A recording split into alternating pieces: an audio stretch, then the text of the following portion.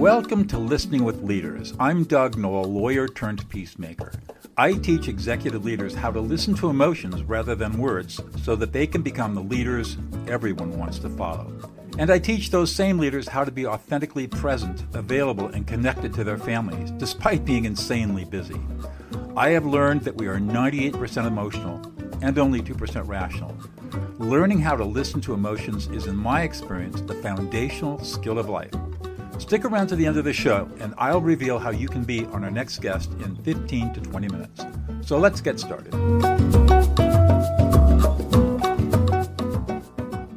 Nay Lynn, welcome to Listening with Leaders. You are with Website Closers, which we'll learn about in just a minute, and can be found at websiteclosers.com. Welcome to the show.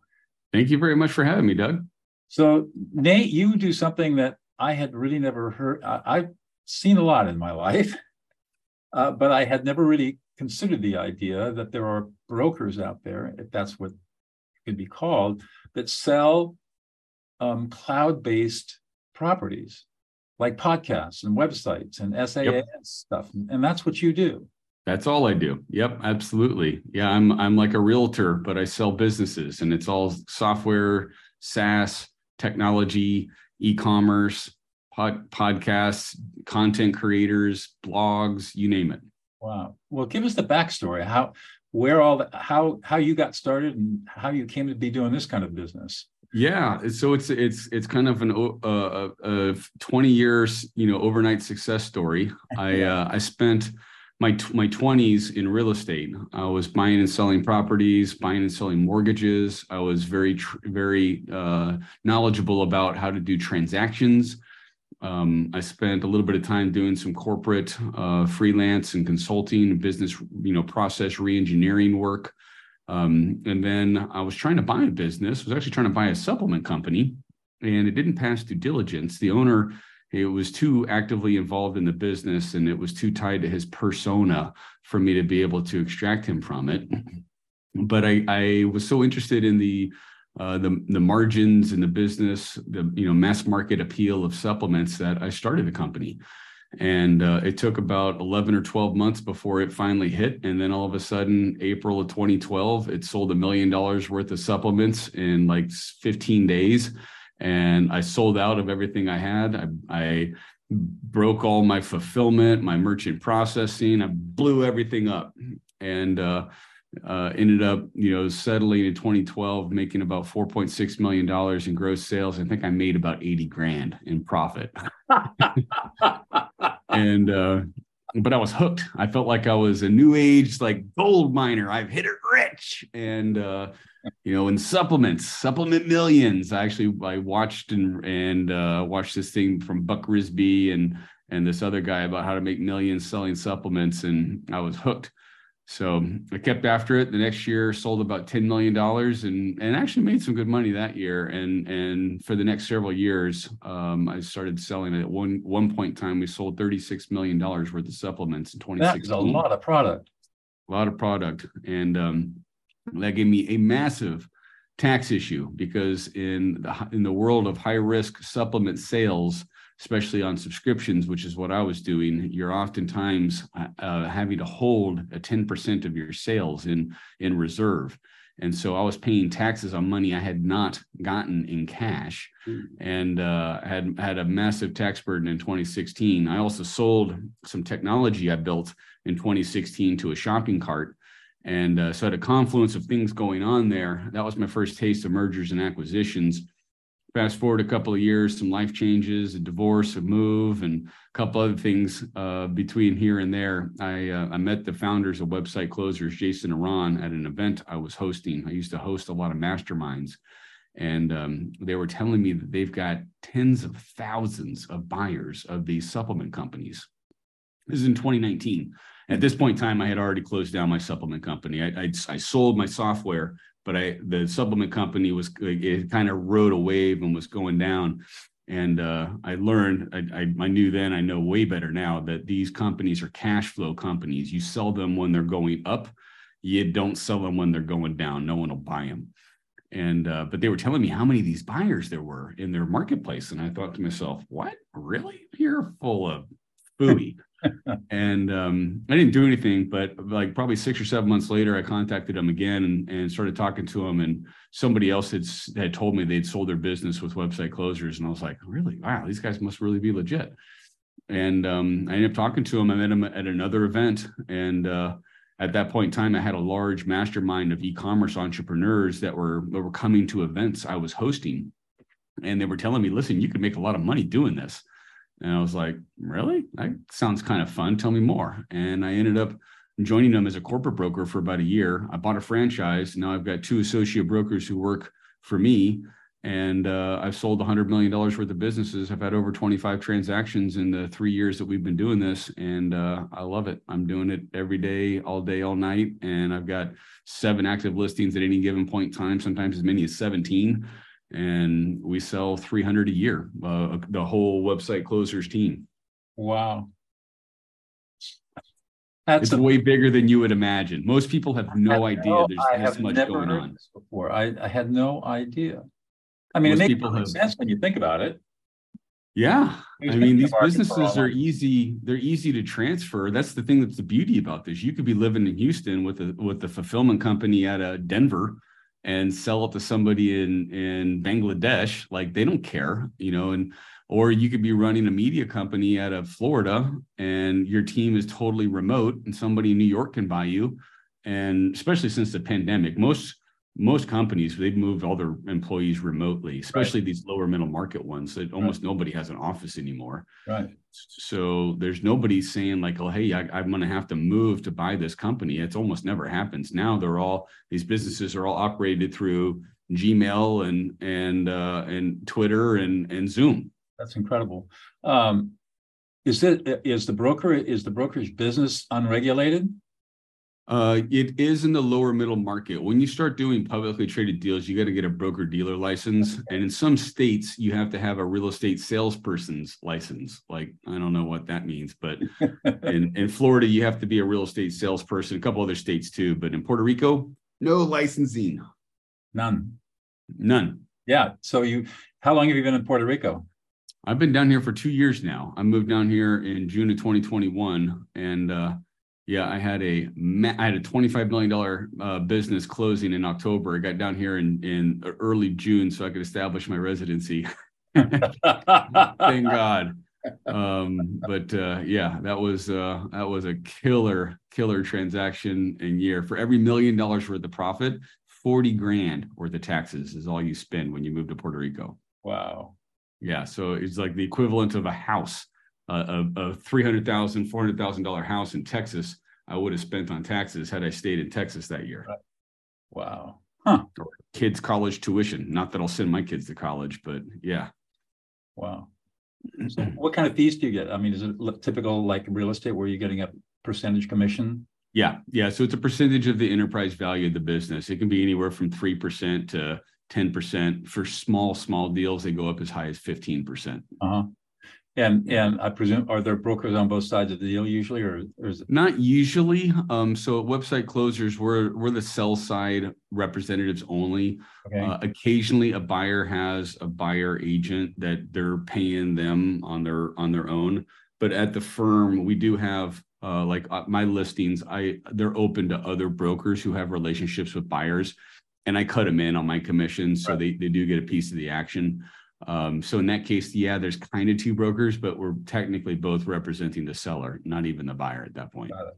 And so if you went to the Website Closers website, you'd see all the listings. Yeah, there's thousands of them there. We've got over 100 listed live right now. Wow, that's amazing. Yeah. It's so funny to be able to talk with people about this. Like I meet people all the time and they have no idea that this sort of thing goes on. And these are $250,000 companies to $20 million companies. I've got one right now for $32 million. We've had the biggest one I've personally have had was $110 million. So most of these companies, they just don't get that big, but a couple $1 million is a big company. Like that's still, that'll put some cheese in your war chest. Like you can go after some real estate, any of us that read Rich Dad, Poor Dad, like you can go get some big deals with a couple of $1 million. You can get after some apartment complexes or some shopping centers and some other stuff with, $3, $5, $10 million when you sell one of these businesses. I think it's the best way. And I'm a rich dad, poor dad devotee. And I think this is the best way. This is how I see so many people sock away a war chest of money, but then actually go get that passive income we all read about. Because most people's businesses don't become a passive income machine for them. No. Mine never did. So none of mine are. But I'm a service professional. I provide a service too. So yeah, I'm quite active. So I'm curious, as you looked at all these online businesses of all different types, are there any attributes that you see or characteristics that stand out that describe the successful online business from everybody else? Yeah, the number one key factor is that over the trend of the last 2 to 5 years, it is growing profitably. So it has a profit. It's a profit first based company. So you have to figure out how to monetize your content or whatever it is.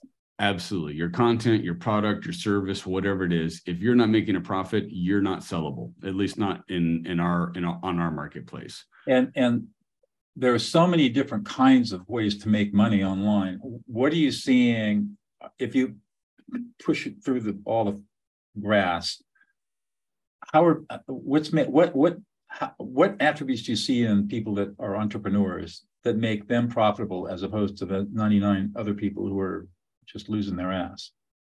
Well, they find a way to make their customer pay. Okay. and they make their customer pay a lot. This is not the startup world. People don't come to me looking to raise seed capital, looking for angel investors or venture capital, that sort of stuff. I turn them away. They're worthless in the world of lower middle market investment. It has to be at least 2 years old, and they've got to be making at least $250,000 in profit before any of our buyers will take notice. And the bigger, the better. But the key attributes for people are they're just getting down and dirty and making sales. That's it. I've been a member of Entrepreneurs Organization and a number of entrepreneurial ventures, and everybody at those organizations, they'll say, until you make your first $1 million, the only thing you need to be focusing on is making your first $1 million. Right. So yeah, I think the key thing is I tend to be talking to folks that are mature in their life cycle of their professional career. And if they're thinking about wealth management or tax strategies or tax sheltering, estate planning, that's usually when they're thinking about me too. They're thinking about what's the value of my business worth. And at that point, they've done their grinding and hustling, and they've gotten past those early days of sales, which unfortunately that eats most people alive. It's few that make it to the multiple $1 million of sales range and are pocketing some cash. Right. So what kind of buyers come in to buy these businesses? What are they looking at?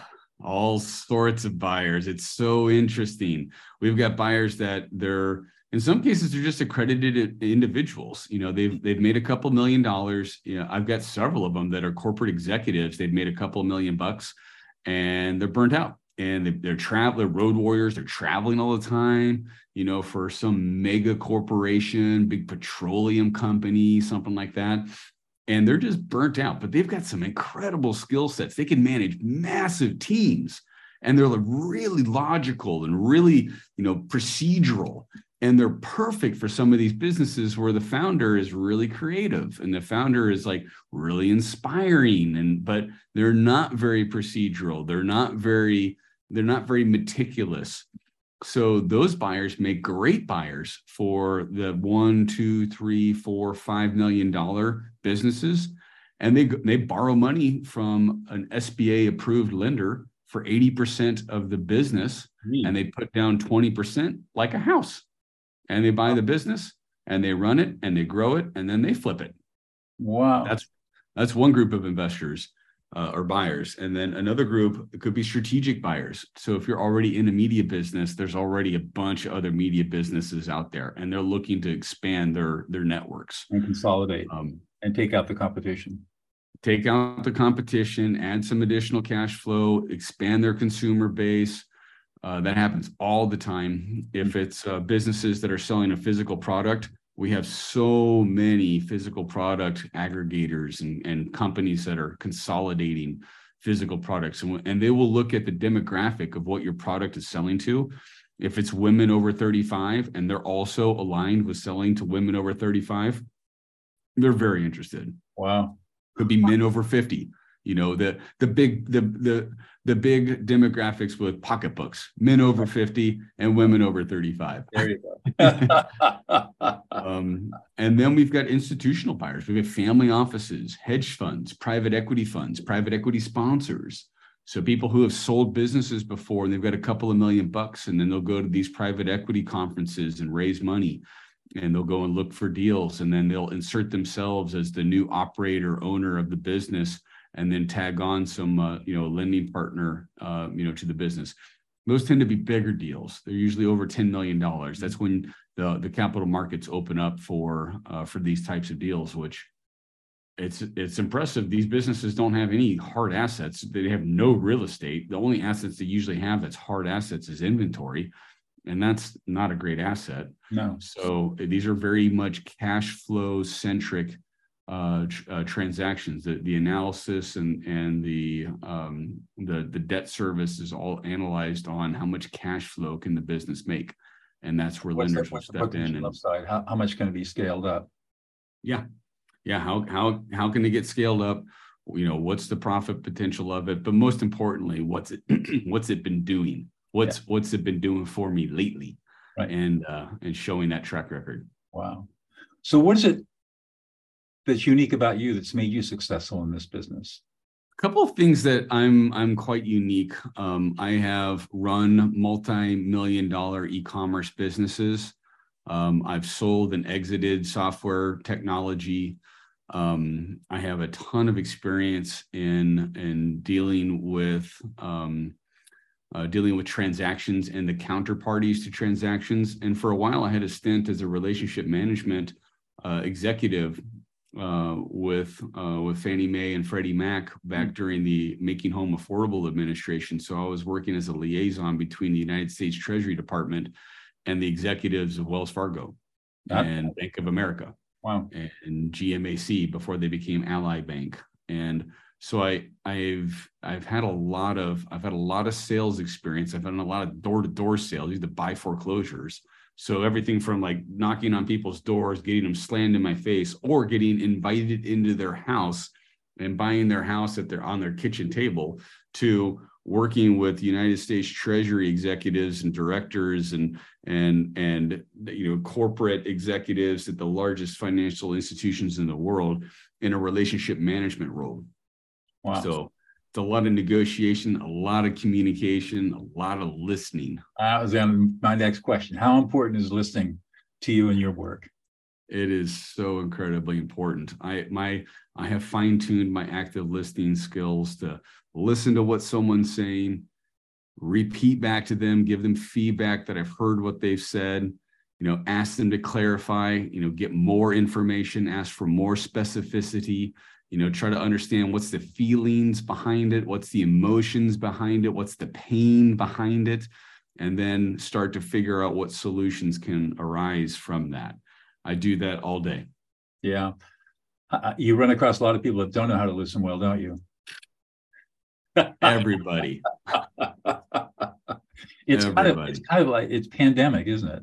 Yeah, it is. It can be quite frustrating. But what's really, I found that's really cool is even just being one person of a group of 4, 5, 6, as long as one person's listening, like we can still move the ball. Right.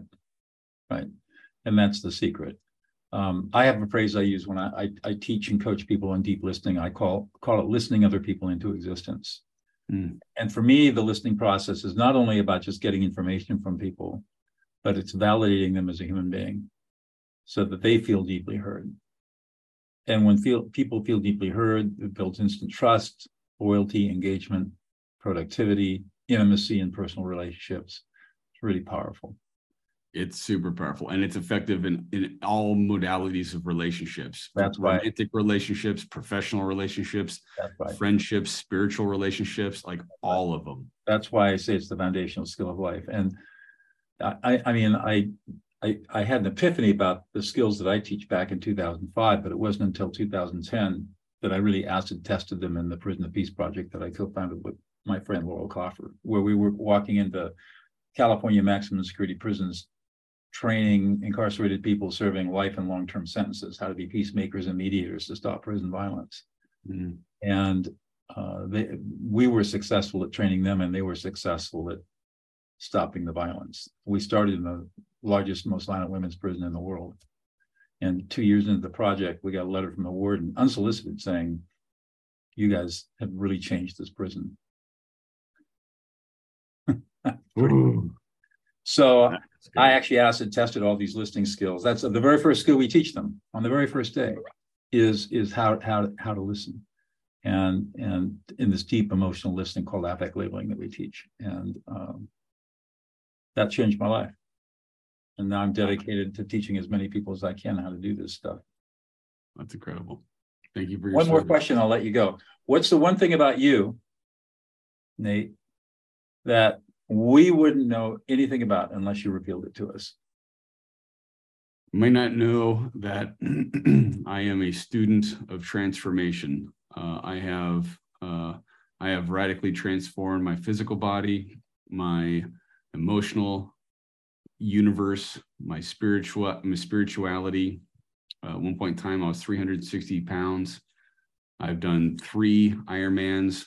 Wow. Since then, at one point in time, I was destitute, bankrupt, divorced, depressed, and now I'm affluent, happy, in a loving relationship, the best relationship of my life with my children, living in a Caribbean island, by all means, looking at just the tropics and a beautiful life.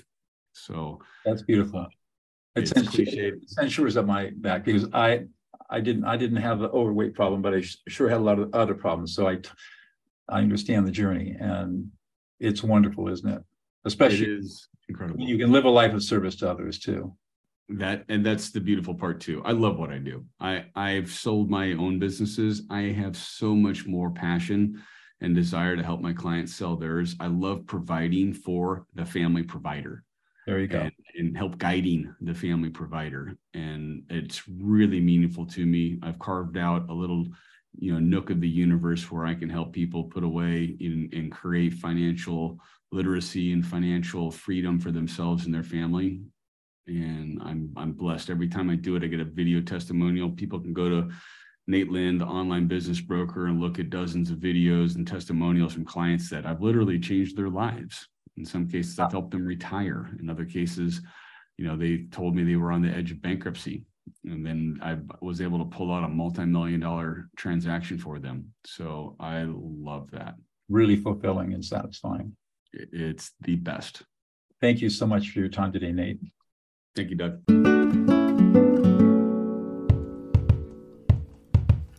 Doug Noll here. Thank you so much for listening to Listening with Leaders. If you are a successful executive leader who would like to be on this program, please visit podcast.dougnoll.com/podcast. If you got something out of this interview, would you please share this episode on social media? Just do a quick screenshot with your phone and text it to a friend or post it on the socials. If you know someone that would be a great guest, tag them on the social media to let them know about the show and include the hashtag Listening with Leaders. I love seeing your posts and guest suggestions. We are regularly putting out new episodes and content. To make sure you don't miss any episodes, go ahead and subscribe. Your thumbs up, ratings, and reviews go a long way to help promote the show and mean a lot to me and my team. Want to know more? Go to my website, dougnoll.com, or follow me on LinkedIn, Facebook, and Instagram. That's at Douglas E. Noll. Thanks for listening, and we'll see you on the next show.